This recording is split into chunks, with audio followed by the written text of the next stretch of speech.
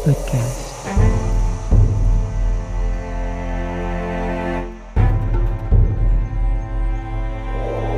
Hello and welcome to Emma's podcast. So today I have another guest, an interesting guest, because I am gonna ask a ton of questions to this wonderful guest. So I will say who it is in a minute, but first, because that's a very long list of what he has done. That doesn't mean he's 200 years old. That's not true, but he has done a lot of things. So he started as a senior roadside assistant trainer for AAA, which is in California, by the way, the headquarters, then moved down to an e-commerce sales manager for Maximum Motorsport.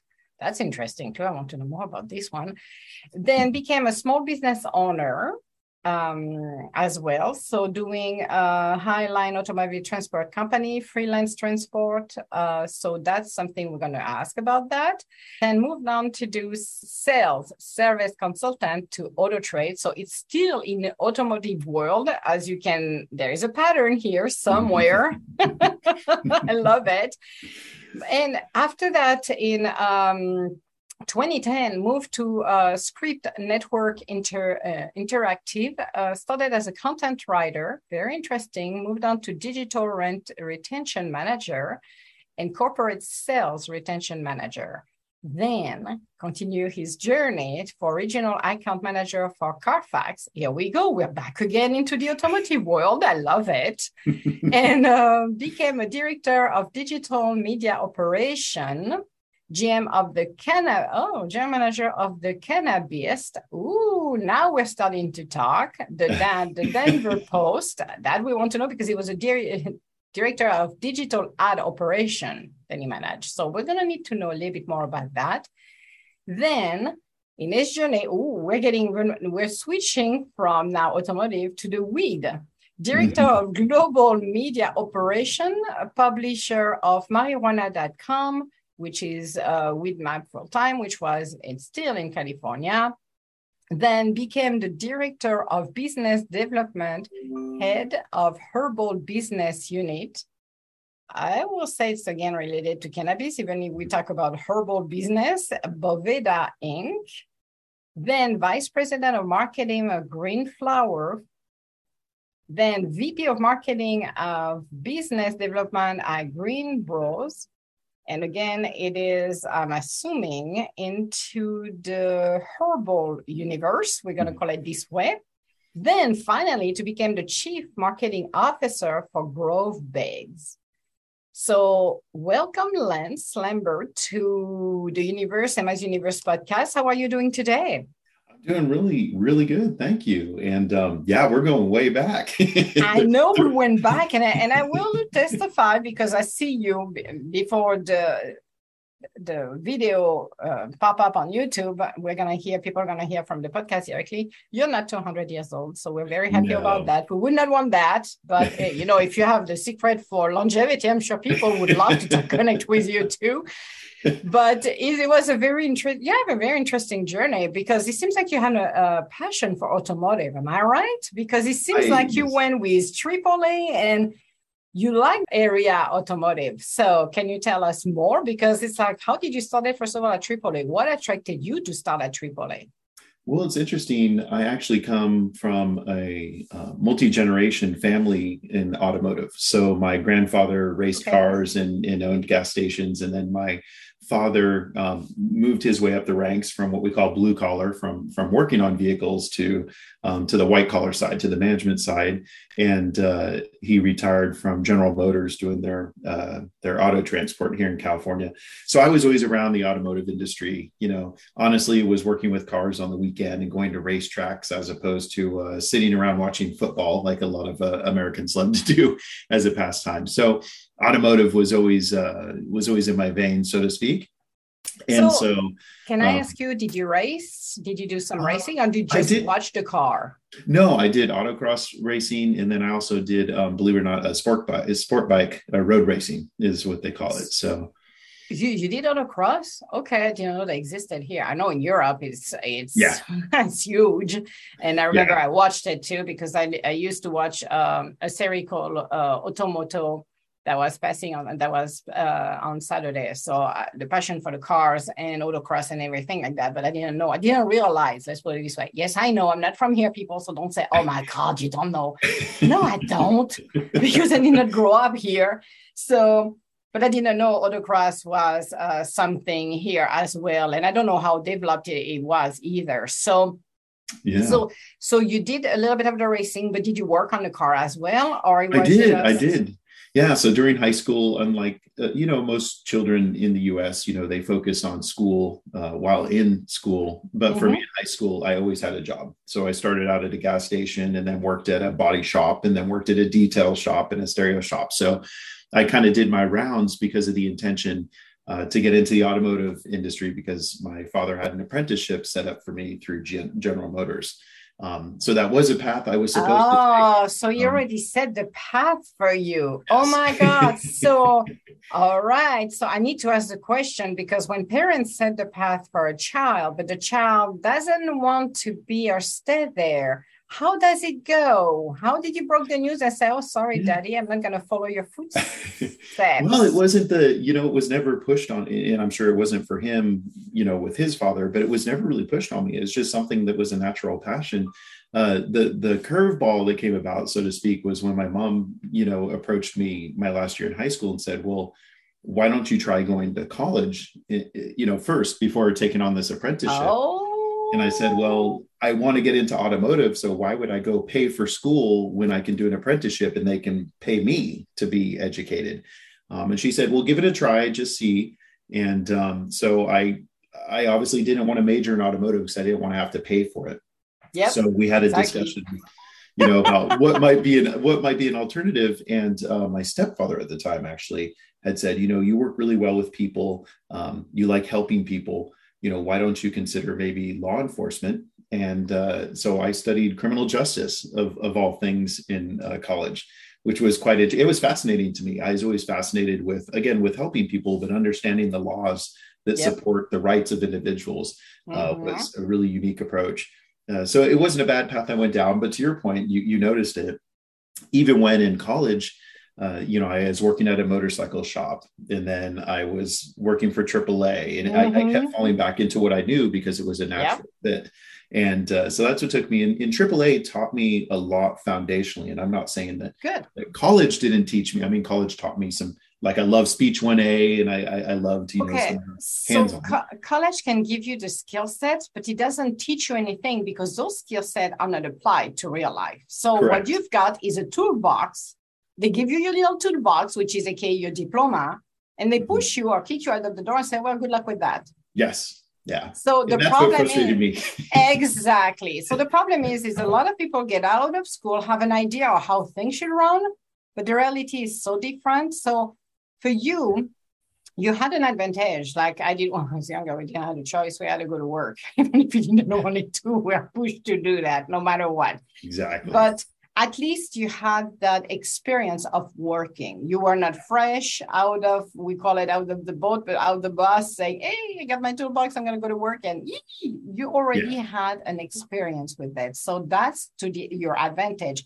Like kids right now who are, working in grocery stores or anywhere else, they do work. They have an advantage because they go back to college, but they know what real life is, what working is. So it's not as a shock or like, oh, we're still we're in beta, sigma, whatever party. It's not. I never quite understood, and I guess I can't because I've never been in that position, but the friends that I knew, which was very few, I circled myself with friends with similar outlooks towards life. Yep. But the people that I'd run into that had never had a job growing up, they didn't have a job through high school, they didn't have a job in college.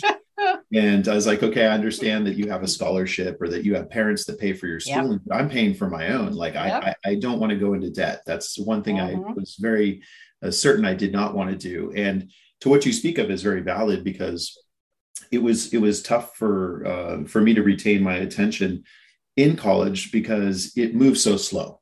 I just wanted to, tell me what you're going to teach me, show me what you're going to teach me, and then let me show you what you taught me.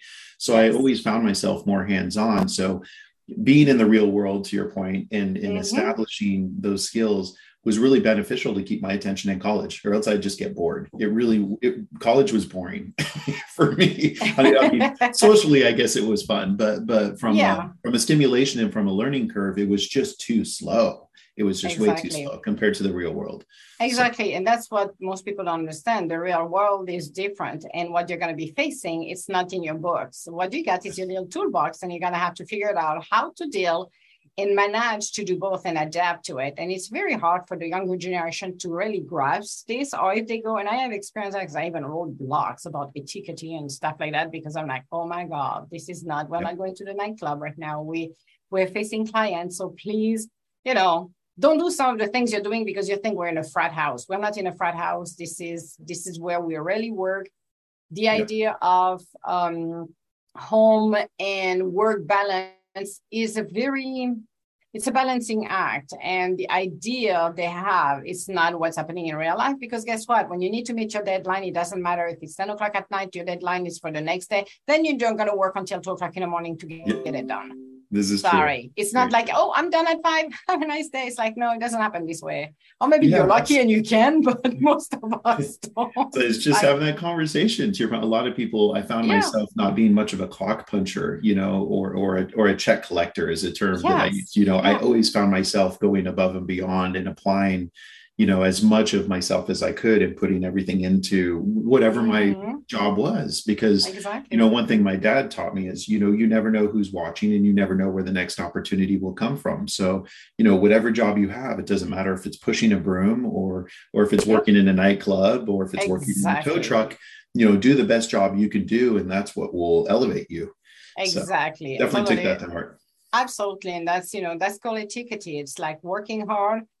And if you don't like what you're doing, then create your opportunity to move somewhere else. But don't stop complaining, just move forward and switch. All right. That's I will say, if you're not happy where you are, and I'm serious, doesn't matter what kind of the economy, because I remember when I switched job, it was in 2014, the time of the mini recession, everybody said, hey, so. Yes, I did. I found another job.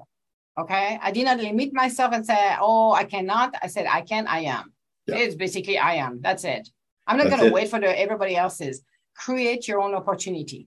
That's exactly it. And that's what I educate. I'm a big fan of, been in management since my early 20s. Forever. And so, oh my gosh, this is now I do feel, I know with the gray hair, I look older than I am, I swear. But getting into that young age, I found that the hardest thing to manage is people, because it's so subjective, right? Compared to money, or compared to programs or products, or, all those things have stipulations or boundaries or framework. But for people, they're very unique. I also find that they're the most rewarding. And one thing that I've always told the teams and the individuals I've managed is, be sure to go into your LinkedIn once a quarter and update your information, especially if we're putting you through programs or education and you're getting certifications, Google AdWords or whatever the case may be. And they looked at like, well, why would you want me to update? That makes me more employable. And I'm like, yes, because that's what not only are we trying to grow this business, we're trying to grow you as an individual. If you grow out of the company, or if the company grows out of you, that's no hard feelings. There's other opportunities, but at least you're ready for them. So I want you to be successful, because if you're successful, the company. I'm successful too. That's mean I accomplished something, because we outgrown our work. Because I'm reading yours, mine is not better than yours, because people would think she has ADD. No, I outgrown the work. So I moved out because I knew it was time for me to fly away. They did not need me anymore. I could have stayed there forever in some companies and just get the check and I would be fine, but I would have been bored. That's exactly it. And I think it's like the level of, you're going to a level, you're moving it up. So every level you learn something and it's time to move on. You can stay where you are if you don't want to. It's up to you. No, that's but exactly for me, it. It's like, for me, no, it's more like, okay, now let's see what's next. Yeah. The adventure just begin. That's the same way I've approached. I'm like, if you're not happy, and I tell employees, if this might not be the most ideal match, but with your skill set, there is a match out there, and I'm more than happy to endorse you and to support you in that move, because we want you to be as successful as you can be. But if this is not the right opportunity, then I'm sure there's one out there, and you'll see, and we'll get into it. But later on in my career, similar to what you're saying, I'd come in, and oftentimes what I found myself as an expert at was taking a company through exponential growth. So getting them from here to here. And once that's done, to your point, I can stay, I can hang out and collect the check. This is They're what I having did. This fun, is but I'm what, going to get bored. yeah. I need But something else. that's not allowing me to continue to grow, nor do I think I'm bringing the level of attention and quality to that company that they need. They've got what they needed from me, and now I can move on to the next company, which is in this category in the cannabis space. That's exactly what has become more of my forte, is bringing companies up, more so international, larger brand, larger reach, larger audience, and then doing it with the next and doing it with the next. So you went on in front of me on this one because I'm still going to ask the question because I'm going to ask the question. So what happened to you? You were in the automotive world. Life was good. Sounds bad, isn't it, people? But it's not. And all of a sudden you switched to cannabis. Yeah, well, how that happened? Yeah, it's an interesting segue. So I know. The automotive was an obvious one, right? I know. I saw it since the beginning. At AAA, I'm like, yep, it's going to go straight for the cannabis because this is the right path. No, it was an odd, I've had interesting opportunities in my life, and I have friends that say, I don't want to say you're lucky, but you have unique luck is what they say, like, where that experience and opportunity meet up.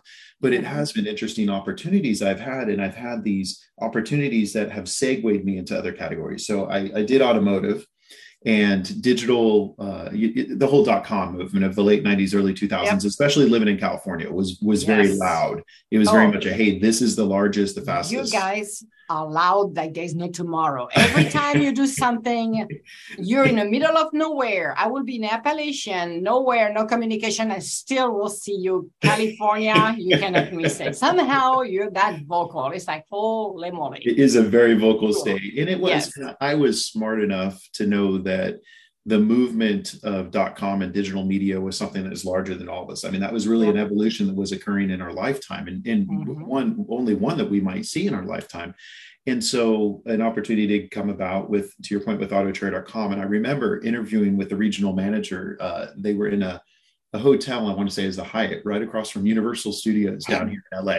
Awesome. And I go in and I share where I'm coming from and all, and she goes, I have to be honest, we typically hire people that come from advertising to do, so people that come from traditional or what they call legacy media. So newspaper, magazine, billboard, etc.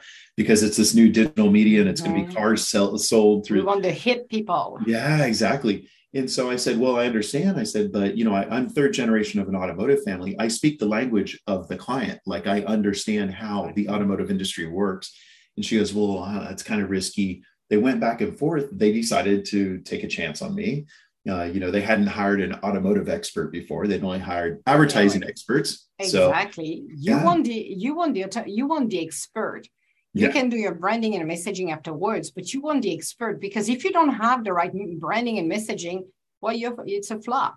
So it's very true. The expert. It's very true. In the most successful salespeople I find, or it's worked for me in my career, is if I know as much, if not more, than the individuals that I'm servicing or that I'm helping. So for me to know how your business functions, where your audience is, who your audience is, how you want to address your audience, and what you have to offer them, it's very relevant. And so they hired me on, and they gave me a territory, a pretty decent sized territory, from essentially the middle of the valley out here, San Fernando Valley, all the way to Santa Barbara County, which is 3 counties. And after 3 or 4 months, they saw how much of an impact I was making, that they gave me the whole next territory that was north of that, all the way up to the Central Coast. So here I had the largest territory in the largest automotive market in the world. And here's some guy who came from automotive, who never did advertising, who didn't know how to sell billboards or how to sell newspaper ads. But they very much had that realization where they're like, oh, maybe it doesn't hurt to hire someone from the inside of the industry we're servicing. The moment right there. Yeah. If you don't have the expert can talk to the people, can connect. And it's better to have the expert, who you're going to have people surrounding the expert to help them to formulate and, write it the way it's attractive. But when you got the expert, man, it's a gold mine. See, really people listen what we're saying. Hired experts in their own field, and you will be successful. Very true. So, So, so that was it was a great yeah. experience. Well, I was evidently was doing such a good job that individual was a manager at LA Times who had gone to a Scripps property out here. He had approached me and he said, you know, do you mind if we meet for a cup of coffee? And I said, I drink tea, but yes, I'm more than welcome to enjoy your company and see what you have to say. And he said, you know, Yeah. I have to tell you, he said, I manage 5 reps in this area. And Hmm. he's like, all of them tell me that they keep running into you everywhere, that you're Oh, this rep so that just, you're all over the place, and they don't understand how you can have such a large coverage of area when there's 5 of them that are oh, covering the same area. And so long story short, he said, you know, I'd really like to hire you on to manage our digital media at our company in the automotive space. And it was a great opportunity. The compensation was, I have to say, much better than you know where I was. And they saw the value in me. So it was an easy sale, if you will, yes. for them to bring me on, because they knew what they were getting. They knew that I just was 110 percenter, just constantly giving it my all. So that Mm-hmm. was a transition from automotive, you know, through this path into digital media, which I ended up in that space for about 10 years in digital media at some level. That was Scripps Media, that Yeah. was Digital First Media, that was Carfax, that was Auto Trader. All those were SaaS or digital media programs, Yeah. but you know, focused on automotive or mainstream media. So it Well, was a yeah, you start with your expertise, then you expand. So you're doing this, but still, you have not told us how did you stumble or fell down and fell into, not fell down, but fell into the cannabis world? Because yeah, you're swimming in a lot of good things for automotive, but yeah, yeah. what It was happened? I'm going I to say was Lance, what happened? it was interesting because my digital media career had taken me to Knoxville, Tennessee, which is a beautiful little town. It's a Yeah. city, but to Yep. me, growing up in Yep. San Francisco, it was a town. But Mm-hmm. beautiful location in East Tennessee in the southeast. And I was with Carfax and was doing good with them. And the opportunity to advance would have required me to move to Washington, D.C. area. And that Okay. was a little too far east for me. I knew that I didn't want to be that far away from family. So I was keeping my options open. And interesting enough, you know, you put it out in the universe and you never know what Yep. happens. I One agreed. of my former SVPs, my senior vice president from Scripps, during my time at Carfax, she had gone to Digital First Media, which owns Denver Post, amongst other. They're the second largest publisher in the U.S. And she contacts me and she goes, you know, I just landed over here. This is what's going on. You know, a lot of what you did at Scripps, I could see you putting in place over here. She said, I Nice. could see a hero path for you, which is Yeah. exactly what she said, which I loved. She, Yeah. like me, she was one of those mentors that I really looked up to, that I learned a lot from, that I found that if you invest in people, that if they're successful, you're successful. And if Yes. you're both successful, I the company is agree. successful. Yeah. Mm-hmm. So she was the one that you know, enticed me to come over to Denver. It was an easy move for me because my parents met and married in Colorado. My grandparents met and married in Colorado. My brother was born in Colorado before we moved out west where I grew up. So I had some history there. And it was closer to home. It was a 2 hour Yes. flight versus a 7 hour flight to the West Coast. So it's Yep. kind of a no brainer. And it just so happened because I do recommend for people to plan out their future as much as possible. I'm not saying you have to get as wild as doing a dream wall or anything overly creative, but for You me, can do when I vision moved to board or Knoxville, groceries yeah, list. vision board, yeah, our Or vision board, groceries list. I call it a yeah, groceries list too, because it's yeah, called it Baron Reed. I do vision board with her.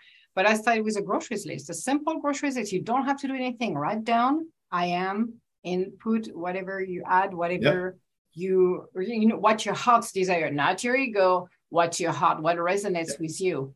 yeah. What will Stick make it. you happy? Yeah, Exactly. Stick yeah. it on, I said, I use that on a bathroom mirror, and I did it in a kitchen actually. So the place See it you every walk the morning. most, exactly, the place you walk the most, put it there and look at it and start Yeah, to do that. yeah. Yes. And that's so for me, even before moving from Southern California to Tennessee, I said, you know, this is a 3 to 5 year plan. This is Mm-hmm. going to take me to the corporate level. And that's being very career centric. I knew where it was going to take me career wise and then opportunity wise. And it was interesting because when she contacted me, it was 4 years to the month from when I'd moved to Tennessee. So the timing could not have been better. So going to Colorado, I come in and they hired me as the head of digital media operations, but then they also had this new website. that was coming about, because this is right when the state of Colorado, they were already a medical state, but they were to be the first adult use or recreational cannabis market in the country. Yeah, this was a very big deal. This was 2014. They passed the law in 2012 and then 2014. And that's right when I came in. And a good friend, Ricardo Baca, who he actually did years at Scripps as well. He was at one of our offices in Corpus Christi, Texas.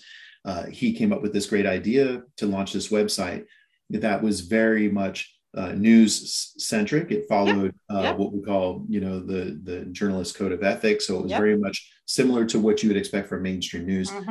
And nothing against High Times or Dope Magazine or some of these others, but those were very much culture or culture craft centric news outlets in the cannabis space. There wasn't a serious news like the good, the bad, the ugly.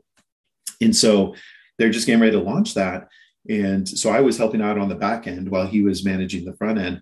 And then I just started continuing down that path. And then I decided it was time. The company at the time that I was working for, DFM, was owned by a hedge fund. And they just, I didn't support their ideologies towards business. I'll say that. It's a little too cutthroat. I like companies that have the culture and core value, but also have the heart in the right place for success, so putting your customers first, I guess is the best way to put it. Yeah. And so when I left there, I had friends that, I'm a Gen Xer, I'm in my 40s. So I grew up with the DARE program with Ronald Reagan's war on drugs here in the States. So for a lot of my friends, in my demographic, it was still kind of taboo. There's a lot of stigma still associated with marijuana, right? With cannabis, or the devil's weed. So I had friends that said, oh, well, it's okay that you're leaving. You could always get a job back in digital media or in automotive. In automotive, they are ready to embrace you. Yeah. You'll be forgiven for what you did. Exactly. Yeah, that was really it. And I was like, okay, first off, I want to work for a company that's anti-cannabis in the first. I mean, if they don't understand how big this opportunity, this is going to eclipse the .com evolution. Oh, yes. Especially in the revenue standpoint, because there is so much opportunity globally speaking. It's a $1 billion industry. And so I was kind of taken aback because I did a pretty quick exit from there. And within 24 hours, I had one of my contacts, I had a partnership relationship with Weedmaps, which is the largest tech company millions a month, very successful, largest tech company in the cannabis industry. He had reached out and said, hey, we'd like to fly you out and talk to you about an opportunity. And at the same time, I had the COO of High Times, which is a historically recognized brand in the industry, reach out to me. And then Andy Williams from Medicine Man, who was a large company out of Colorado, reached out. And I'm like, I don't think this industry or community, for that matter, wants me to leave. I can very much obviously not. They're all calling you. There's something here. I mean, I was extremely they're flying you out too. I'm like, nuts. Yeah.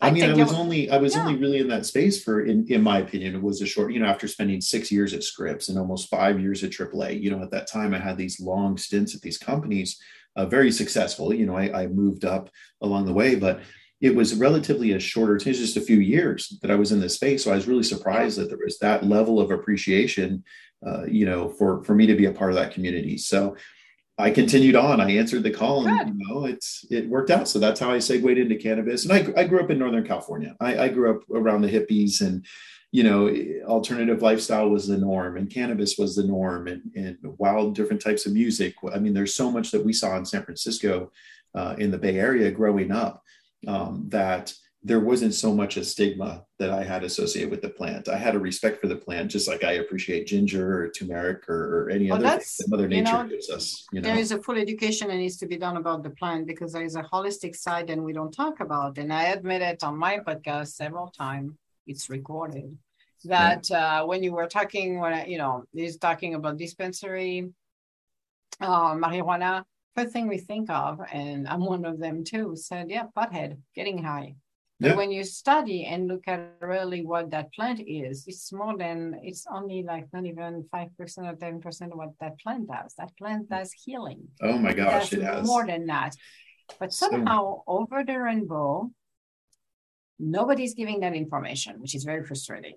Here. It is. Because they want to keep it as in the list, the prohibited list here in the US, because it's been removed from the UN list. Yeah. It's not on the prohibited list anymore, but the US is still keeping it. And I think and I'm sorry, I'm gonna Maybe nobody from the pharma world is going to want to talk to me at all, but that's fine. I can live without that.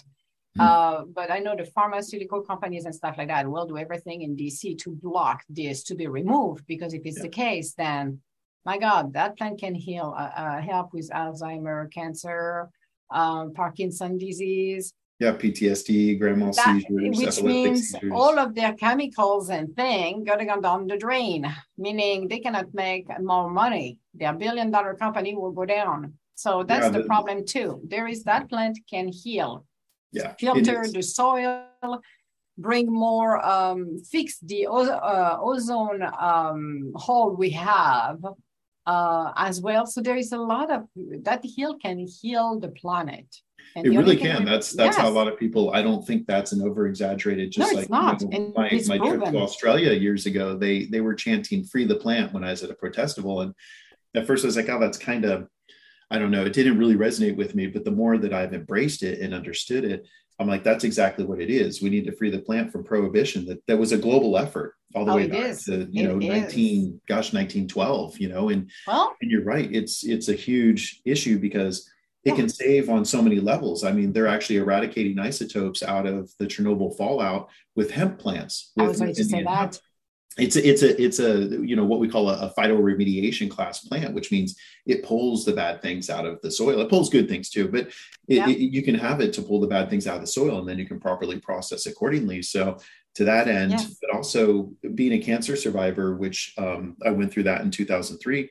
I very much have become an advocate, not an activist, because I lead with education. I don't force a message. I share a message.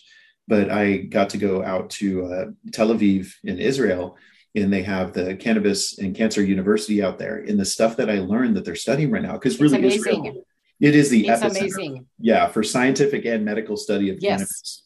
Best place it's the best plant. The most amazing thing too, you talked about Chernobyl, because I was ready to say something. There's an area in dead zone over there where you cannot go, you're not supposed to. The Russian did, which those ding dong never came back, or some came back and died actually. And I call them ding dong because it's not the people who went in, it's the people who gave them the order to go by the nuclear plant, which is the most ridiculous things ever to do. But there is a section, and has been proven, has been observed actually, where there is some marijuana over there. And the marijuana, that area, the radiation is very low because the marijuana plant is filtering the radiation. And I'm like, do you realize, people, if we were putting it over there, they will be so low in radiation. It's unbelievable. It helps. Not only the body, because somehow over the rainbow, and some people told me that, because I'm learning more about, I wasn't involved, I was said since the beginning, I've been involved into the marijuana world since the beginning of this year. I'm a non-user, never smoked, never used any drugs. I don't do drugs at all. So for me, even as a kid, never did experimental drugs. I don't need it. I'm already hola hoo-ha in my head, so I don't care. I don't need this at all. I hear you. But it's been very fascinating because I'm looking at the holistic side of it. And it's amazing. That plant is a plant. And I believe this is the plant that was, and we're not going to go religious in there, but that plant that was listed in the Bible is the marijuana, actually. This is the elixir. This is the plant that heals everything. Because you can mix up, and some people do. Okay. This is what I heard, people. I'm not saying you have to do it, because it's a disclaimer on this one. But some people, when they're planting it, can put their spit, or some do the blood, I don't know why, and mix it with the seed. And somehow the plant will mix it and match it. So that's when the people are using it, the plant already knows what needs to be healed. Now, the plant will not heal your heart, okay, people? It doesn't heal organs, it's heal the body. So it does not going to replace, if you're missing a portion of your liver, going to make it grow, all right? This is what I'm talking about, because people are like, oh my God, it's healing him. I say, so no, you're not going to grow an extra fingers or whatever, but it has a healing property that will help the blood, that will help your immune system. That's going to do good things like Parkinson, like cancer. It's amazing. It's really, it's an enigma. It is. I mean, they're still discovering so many different elements. They're still discovering cannabinoids. They're Yep. still discovering, believe it or not, additional terpenes, which we thought there's Yes. a finite amount of terpenes within the plant. Yes. To your point, though, the thing that's very interesting about it is the fact that all mammals, less insects, but all mammals have an endocannabinoid system. Yeah. So we actually have a system that produces its own, but this endocannabinoid system means, and I was speaking to a scientist after a conference one time, and he was talking about how, do you know why you can take up to 800 milligrams of ibuprofen, Advil?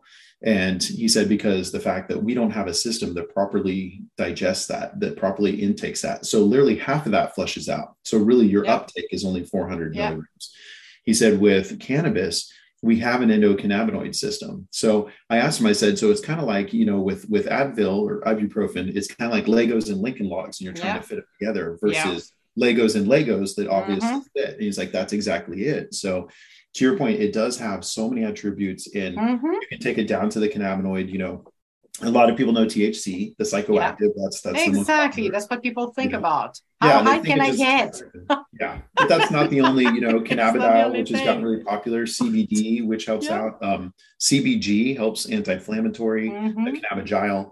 Another one is cannabidiol. I'm a huge fan of CBN, which helps with relaxation and sleep. Again, not so much the psychoactive, but more so just calming the body. Exactly. So at your point, it's a whole, very holistic in a whole body. Yes, it's a holistic approach, but what it does to the soil to filter. You plant the cannabis and it filters the soil, meaning you can plant wheat, anything else after that, it's clean. It's a plant that cleans and cleans. And a lot of people don't know.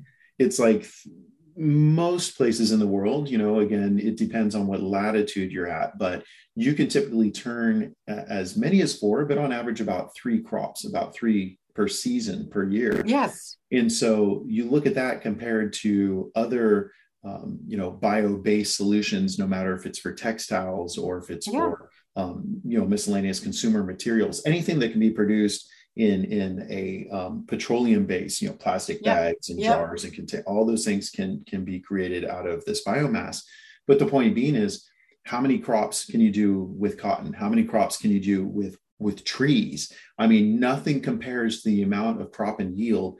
The closest thing would be bamboo that you can, and that's the fastest growing grass in the world. But bamboo is not as diverse as but bamboo can kill too, because bamboo can kill you. That's poison too. The cannabis save your life. So we don't want that. Sorry to say, people say, I'm going to go buy some bamboo. No, you don't. No, but it can. But if you're looking to make things that you would make exactly, you can make good things with bamboo. Actually, very good thing. But so is the hemp. So is the cannabis. So there is a lot of repurposing for it too. However, I want to make an emphasis on the growth and production of cannabis.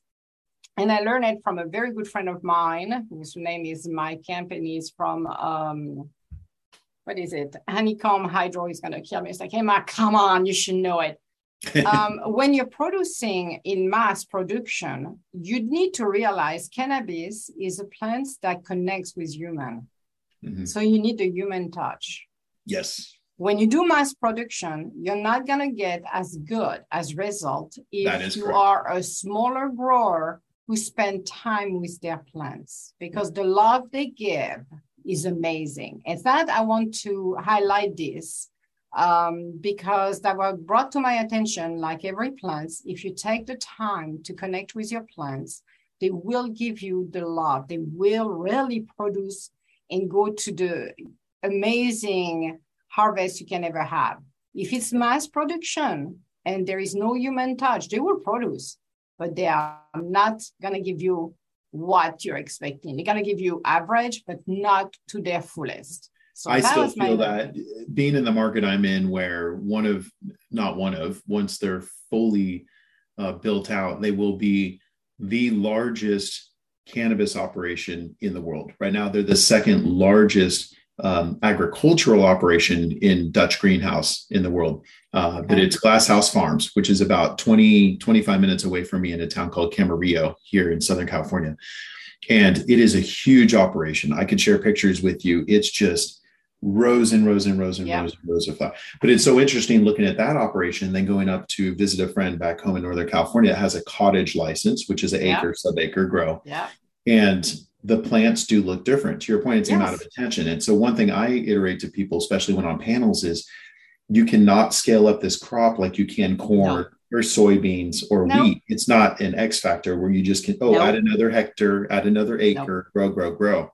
The amount of attention that this plant needs is, and I grow, I'm a home grower. I can legally grow in the state of California. I grow in my backyard. Right now I'm growing a landrace cultivar from a geneticist friend in Santa Cruz.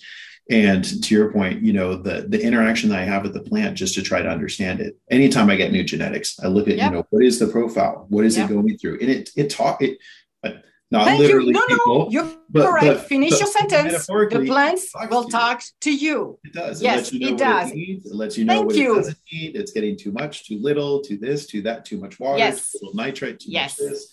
I mean, it really, if you listen to it, and again, you can only listen to so many plants at one time, then you will know what you need to do in order to optimize that yield or in order to optimize that plant in its production. So I totally agree with you that if you want to get the highest quality, that you can only scale so far. And that's where it's going to go. It's going to go micro, macro. We hate to compare this community in this industry to alcohol, but it's another space that went through prohibition in our country. So there are some similarities where it gone from legal to illegal. I mean, because, during colonization, everywhere the Brits landed, they dropped Indian hemp. I mean, Australia, New Zealand, Jamaica, and their disease and Americas, everything else. Yes. So, it traveled, it's been everywhere, but it was very much legal and it was a requisite. You could pay your taxes with Indian hemp in the US. Up until prohibition began with Henry Anslinger again in the early 1900s. So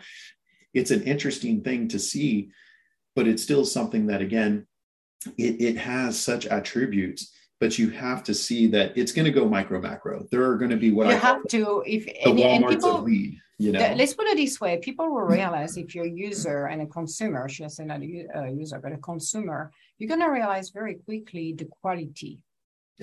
And you will realize those big production will provide you with some quality, but the highest and the best quality you will ever have are from the small growers, like you said. And I am so glad you said the word, the plants talk. Yes, they do.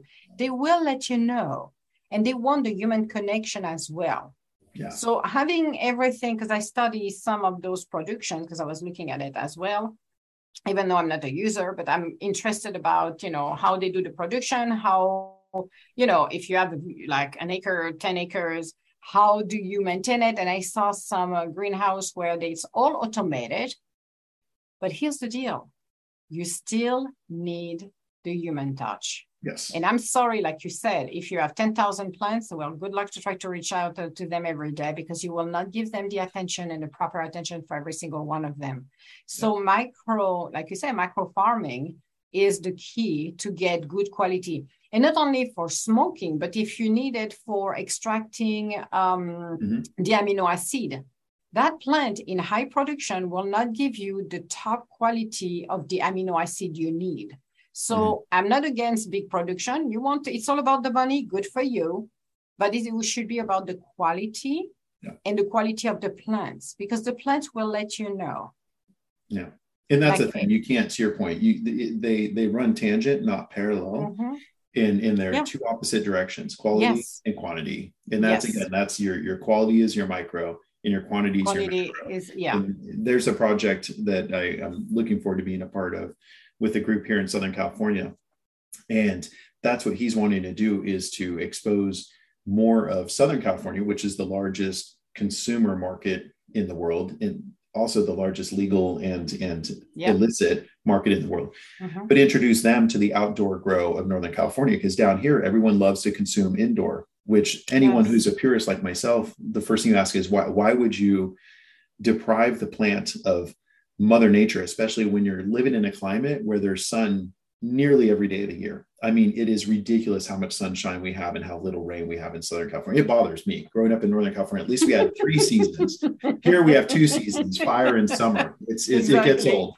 But he's trying to bring down from our friends in Northern California to expose them to what the plant was really meant to be as far Yes. as experiential. It's meant to not Yes. only have the genotype, which is the genetics that it Yeah. gets obviously within the seed, Mm-hmm. but the phenotype, which is that Mm-hmm. that external exposure, it's environmental. So, from the microclimates of Northern California, of the fog coming in Yeah. from the Pacific Ocean, to the wind that comes through and keeps the plant It would active, be amazing moving. if they do it outdoors, actually. It would be Yes. miracles. The plants will love it. It would be Oh, they like, oh my do. God, it would And you have be challenges. unbelievable. Oh, I have you do. challenges. I've had budworms the last few years where these Yes. moths love coming around and planting their little, but it's just those are the challenges. But the risk versus reward, the reward definitely outweighs, again, by taking advantage of Mother Nature in And and growing you it in do the have environment it's meant to grow in. And you do have some plants who's going to ask you to be outside and they will thrive outside more than inside. That's why it's like give them an option instead than enclosing yourself and make it like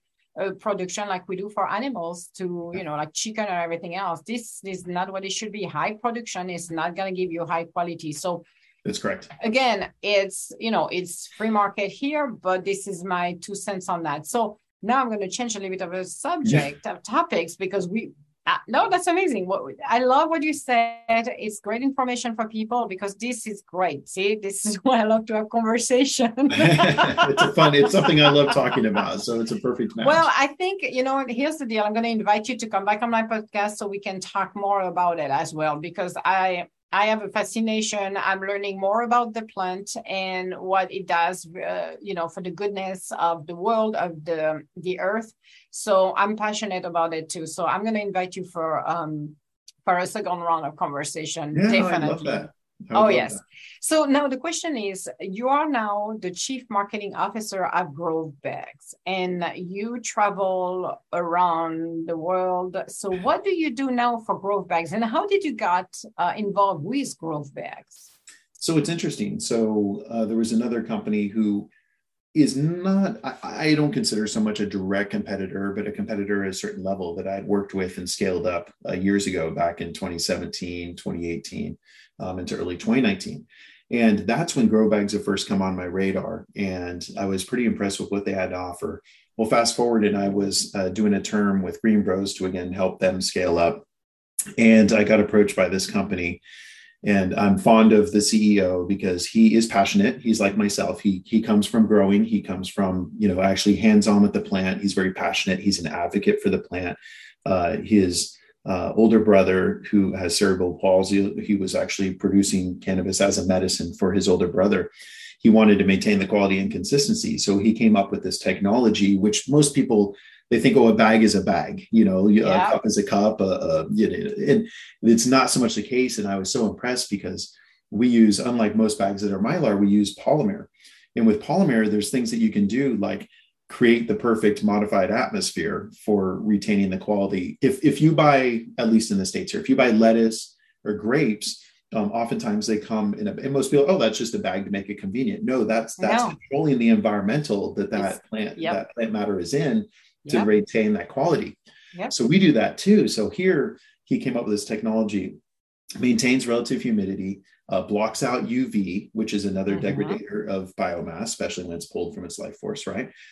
Anti-static, so you aren't losing the trichomes, which is really where a lot of the magic exists. Because unlike other plants, even unlike fruits, tomatoes and kiwi and watermelon, they all have the goodness on the inside. They have this protective layer on the outside. Not so the case with cannabis. With cannabis, all the goodness is on the outside of the plant matter.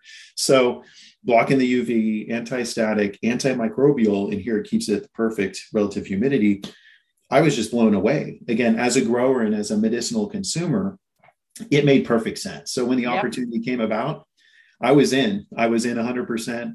And so me coming on, really the intention of my role is to take the brand to the next level, not only make it a household name domestically, but globally as well. To your point, I just got back from, I call them tours. I just got back from a tour over in Europe, started out in London, Cannabis Europa, which was which was a phenomenal event right there on the River Thames. And then moved on from there to Holland for a week for meetings. And then went on to Germany, up to Hamburg for the first inaugural HemCam festival. So going out there was to educate, obviously the attendees, to share obviously a bit about our product, but more so to educate on, what we bring as far as maintaining that quality and consistency in the plant, so Yeah, it's been because good. I think a lot of people don't realize that, you buy your product or you get some product ship or whatever, they get the product on their hands, but they're assuming, okay, I can just leave it on the counter and that's just fine, or I put it on a Tupperware and I will work. Nope. There is a quality, you need to maintain the quality. And unless you know about it, it makes it very difficult because you're going to start to lose the quality and you're going to say after, oh yeah, I got one and now I'm trying it again. It's not as good as this year I bought it. And why they gave me something wrong? No, it's the fact that how do you keep it safely somewhere that will keep fresh? That's the freshness. It's like you said, it's like the vegetables. It's like a fruit. When they travel, the freshness, the bags, there's a reason they get the bags, like you said, and they keep it fresh. That's the same thing here.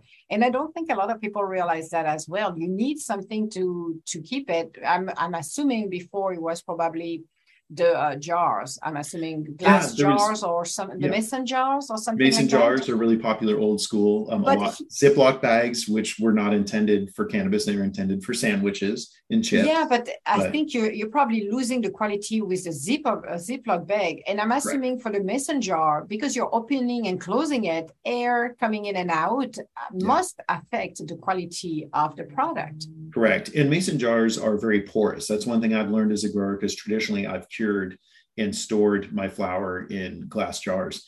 And that it is wicking some of that quality out of the cannabis, because even when I wash them, I can still smell the cannabis, from the resin, the oils from the trichomes in the glass. Okay. So that's, again, such a huge difference. And like you said, anything that is a biomass, once it's taken from its life force, there's three big enemies that exist that are going to constantly degrade the quality of that biomass, in its exposure to light, its exposure to oxygen, and it's the proper level of moisture to maintain the quality of that biomass. So we see it all the time. You leave bananas out and leave them exposed, they oxidize. That's the oxygen, that's the exposure to the environment, the fact that it's been taken down again from the plant.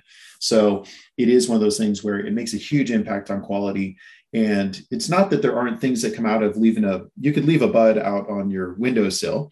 What would happen would be your THC would convert to something I call the hero. I think it's a hero cannabinoid, but it's also a ghost cannabinoid. THC over time, as it oxidizes, it converts into CBN, what I was telling you about, cannabidiol, which THC, if you want the psychoactive, that's great. CBN is more so better for sleep and relaxation. So it's not that, you can't still enjoy the plant or the bud or the flower if you let it sit out, but that level of quality, because the thing that does start losing as far as potency is in the trichomes. And trichomes are highly, as far as the terpenes are in the trichomes, they're highly volatile. So it's something so when you open a jar and you smell it, that's the terpenes that are escaping from the trichomes, because it becomes gaseous. So again, keeping it in a contained space, keeping that quality at the right level, not exposed to light, not exposed to static, not exposed to microbial growth. That's the best way to retain the quality of that, especially when it's medicine. Again, to your point, nothing against recreational and adult use. If you're anything's better than alcohol. But here's the deal. Even if you're talking recreational things too, the quality will disappear, because it's the same thing for the recreational. It's like, the quality will start to fade if you don't put it somewhere else, like you said, those bags. So this is what Grove Bags does, actually, because they came up with something that helps to keep the product basically safe and the quality to still continue to be high and not like lose it after 2 or 3 times you're opening it. So and we're doing a long-term test on that right now. What happens over 6 months, right? Yes. What happens as far as the terpene potency and the cannabinoid potency? And a lot of people, my high school, Cal High in Northern California, we were the first one to institute a recycling program in California as a kid. Yeah. So I definitely get some people bring up, glass is recyclable versus plastic. Well, if you're thinking of a Ziploc bag versus a jar, but again, this bag and this technology is reusable. This is not a disposable solution. And the fact that the carbon footprint for manufacturing these polymer plastic bags versus glass is actually far lower. We just posted something up on our LinkedIn page of Grove Bags, and we're talking about what the carbon footprint was between these two solutions. And obviously, if you're using it over and over again, which you can, I know people 2 years, 3 years that they're using this, because it's the proper design of the zip that allows you to open and close as far as, the top, and it doesn't degrade. So, that that's going to retain its quality as far as doing its job. It really is a great solution. And it is an investment, not an expense, because again, like you said, you're retaining the potency and the quality the way it was intended. Exactly. Yes, so. Because you want the quality. You don't want something you open twice and then it's starting, you're starting to feel the difference, because most people will say, well, this sold me something that is wrong. Yeah. No, it did not. However, it's how you kept it. Exactly. Vinegar, piquet. We call it in French, piquet, for people who don't know. You can call somebody piquet. That's called vinegar. That's mean you reuse for vinegar. You use a big jar, put all of them in there, and it turns to vinegar. Yeah. But that's not what you want for your produce or for cannabis. It's like you want to keep it as fresh as possible so you get the quality. And if it's for medicinal or recreational, it doesn't matter. It's just a matter to keep the product fresh. Well, that was a great idea, actually, they did. So since when have they been in business? So the technology came about as far as his development a little over 5, almost 6 years ago, but the company officially launched 4 years ago. So we're still very much in a startup. So why made them start to do this? Because did they come across people complaining about the quality, or what made them start to do this? It goes back to Jack, to the CEO, it goes back to him and trying, he was growing, but he wanted to, because you can only grow so many plants a year as a personal, grower. He wanted to be able to store that flower long-term as a medicine for his brother. So that's really, and he couldn't find anything. He found things that were able to help retain humidity, or that were help to mitigate oxygen exposure, or that were able to help mitigate light. But there wasn't one solution that did everything. It was literally, they were all Band-Aids, but none of them were a holistic solution to maintaining this quality. So he saw a void, and this is where he's a phenomenal entrepreneur. This is where most entrepreneurs are so successful. They see a void and they find a solution. Like that is ultimately what it was. So, and he's very fortunate. He had a background, his family, like my family in automotive, his family had a background in packaging. So he did have a leg up on understanding what could be done from a technology standpoint. Yeah. Absolutely. That is phenomenal. That's awesome. So what have you, because you started there, so now you're traveling. So what what are the biggest challenges you had so far? Because you come on board, you're here to help them. What have been your biggest challenges? Because it's interesting for a CMO to be traveling around the world. I found it quite puzzling and interesting that you are the one traveling and not in the back, like storming, figuring out things, and you're on the road. And I'm like, that's interesting. I want to talk to Lance, because I want to know, okay, how did you get that gig to travel and be the speaker?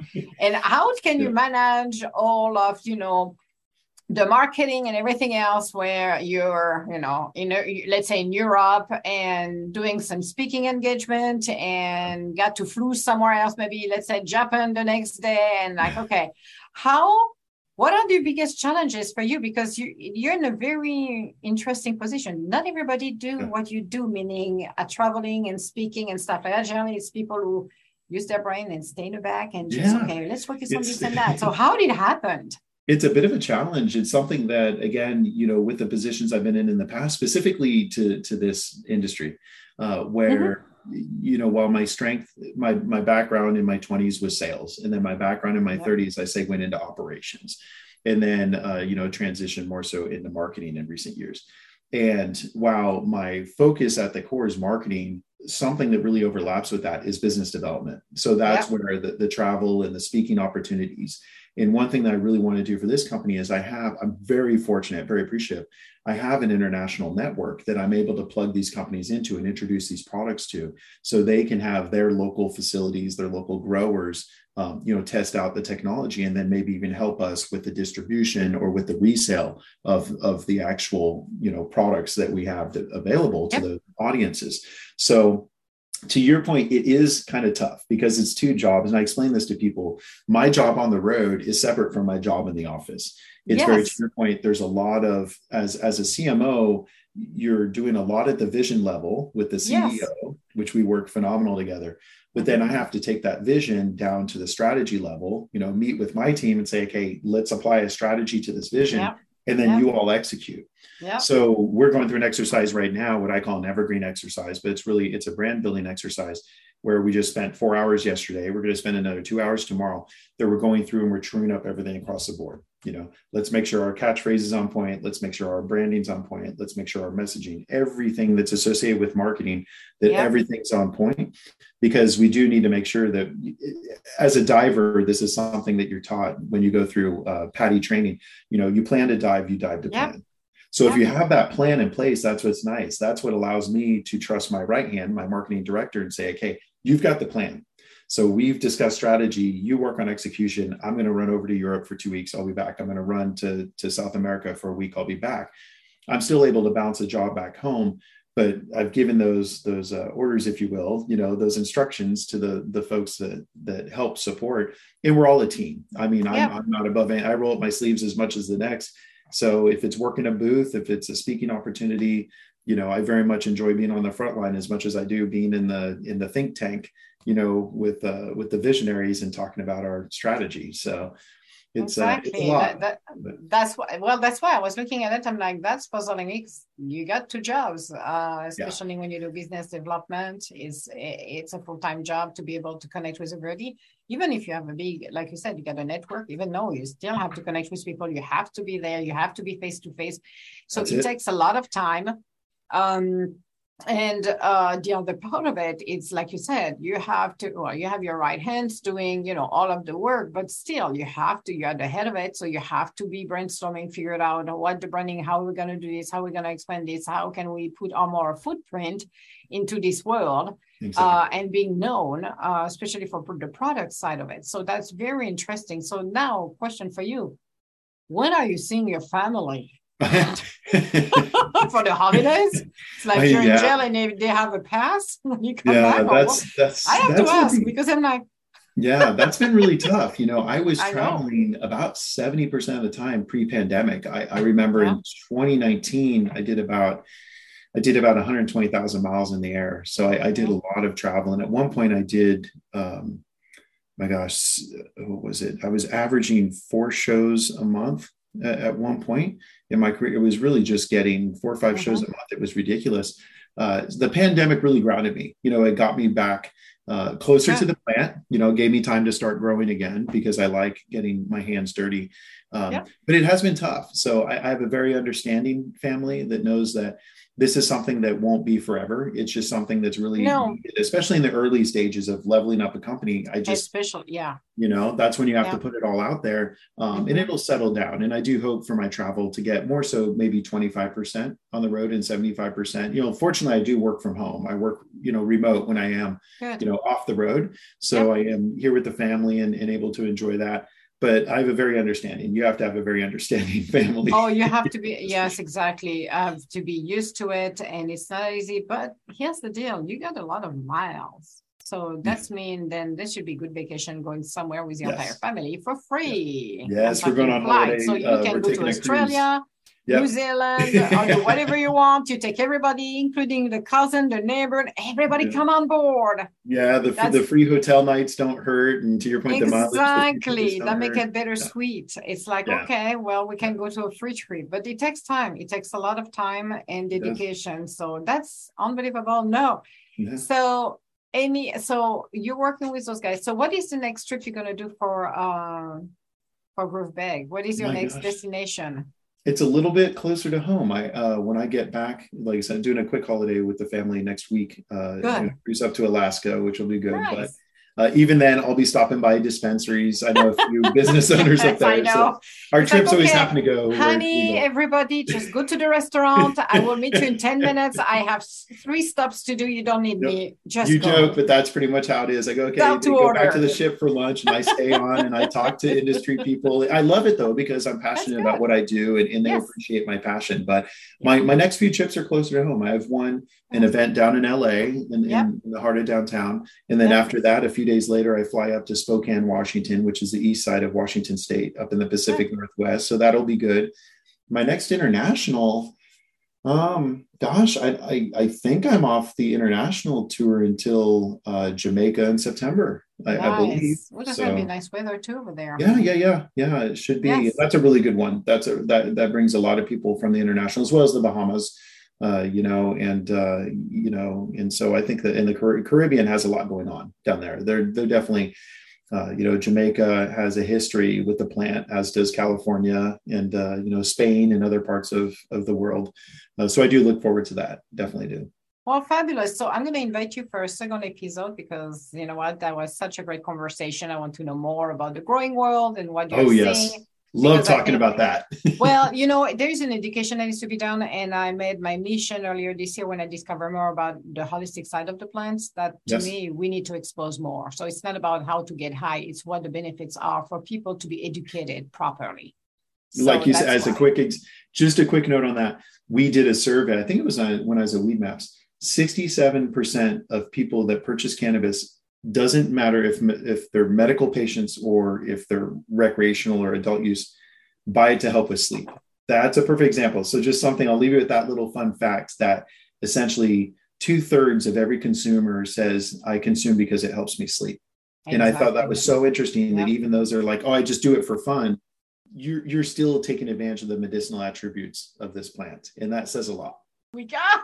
I know it's ever since the pandemic they fly, or maybe it's because I'm getting older. One of the two. Oh no, that's not you getting older. It's because we're getting confused. That's different. That's not edge at this point. Is we're getting confused. So no, but I really want to invite you in August so we can continue the conversation about the cannabis itself and the knowledge you've got. Because the more we can talk about it and educate people, then the better it is. And that's the reason when I discovered this with Mike, with Honeycomb Hydro, he connected with me and I talked to him. I'm like, oh, cannabis, okay, getting high. And I learned more with him in less than several months than I learned in 5 decades Yeah, a whole about lifetime. it.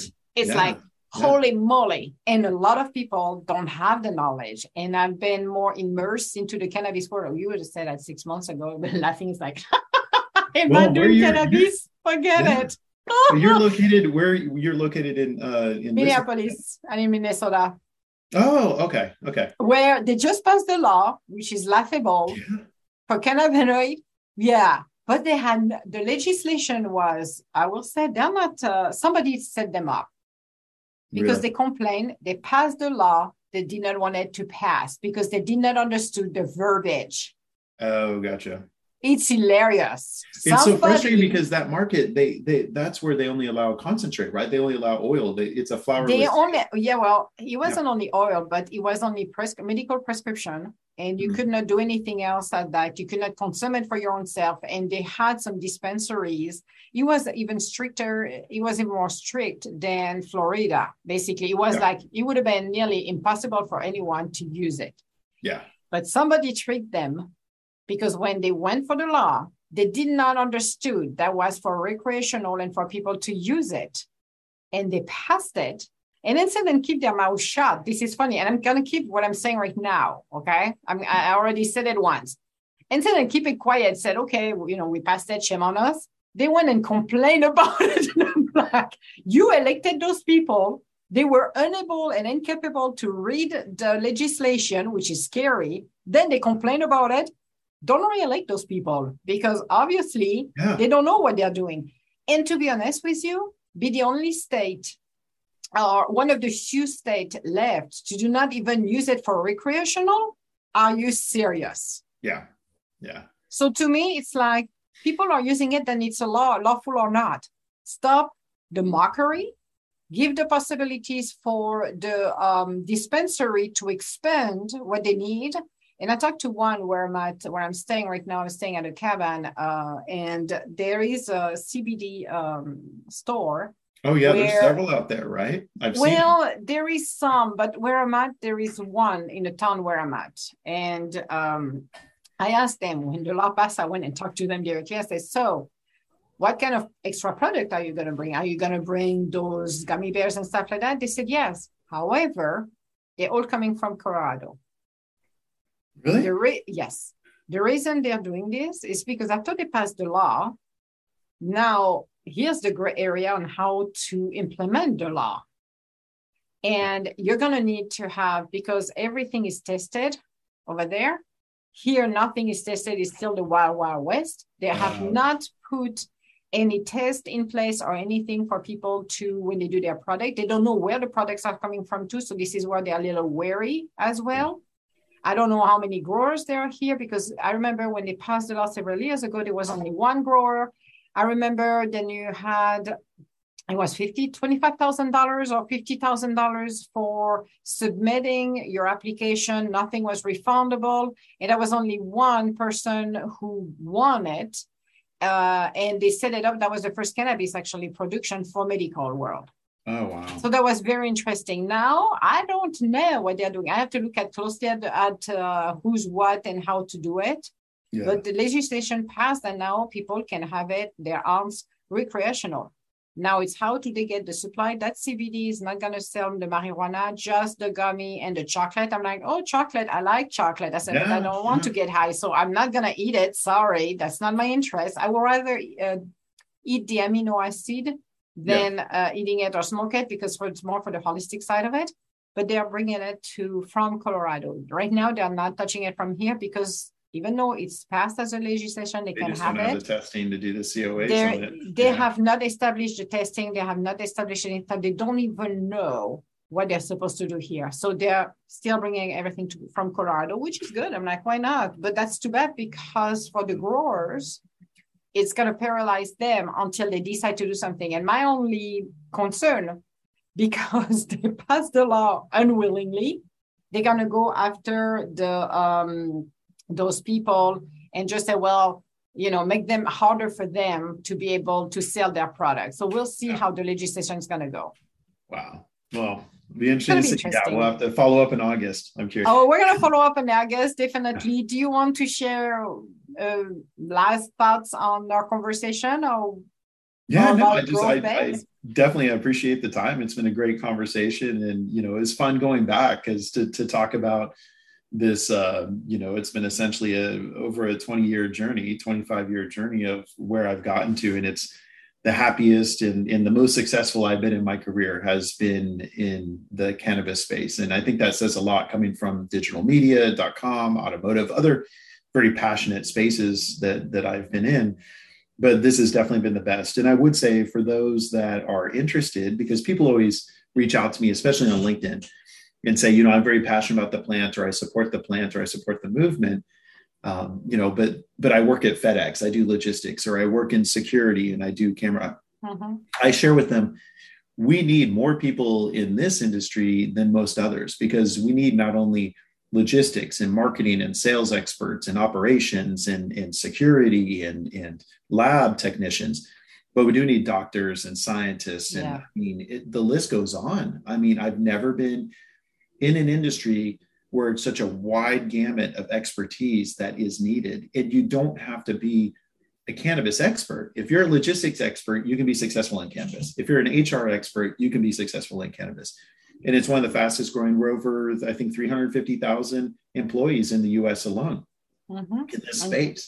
And keep on growing keep on growing everywhere, which is nice. And the legislation helps. There is a lot of things happening in different states that really open it up and give possibility for the small grower to have a voice, because, having 10,000 acres or whatever of production, okay, good, fantastic. But the small grower should have a chance to sell their product as well. Exactly. So that to me is like free enterprise that should be done for everybody. So. Yes, we need to, that's the one demise of the US, I hate to say, but the extreme capitalism is, to your point. A lot of people are frustrated because they feel the government is sandbagging so that the current state will fail and the big corporate can come in and swoop like they do in other category, right? And big pharma, big alcohol, big tobacco, big, and it's an unfortunate, like I said, it's an unfortunate attribute that this country has compared to others that just don't put their, essentially their residents and their voters ahead of the corporate, world. It feels like they don't want people to be entrepreneurs. They don't want the entrepreneurship. And I'm like, it should be entrepreneurship. Right now, I feel we are being restricted, and I don't like it. I don't do politics, but I don't like it because we are creators, we are entrepreneurs in our own heart. And I don't see why a government should try to give us a hard time when we're building our own businesses. This is what it's supposed to be. That's the original American dream. That's why so many people moved here from all around the world. Exactly. Totally agree with you. That's why. And I don't like what we're living right now, because I feel like we're being set up for failure. And I'm like, no, failure is not an option, and we're not going to fail because this is who we are. It's so true. For me, I want the smaller growers or entrepreneurs to have a voice and being able to, that's why I'm using my podcast in that series, Business Breakthrough, to be able to have a voice, share their story, and inspire others. Exactly. That's what it's all about. So, but no, we're going to have you next month. I'm excited now for next month. I can't wait to be next month. I'm like, yeah. But I'm super excited for that because it's going to be great conversation and I can't wait for it. So thank you so much, Lance. Thank you. I appreciate it. Thanks, Emma. Yes, you're welcome.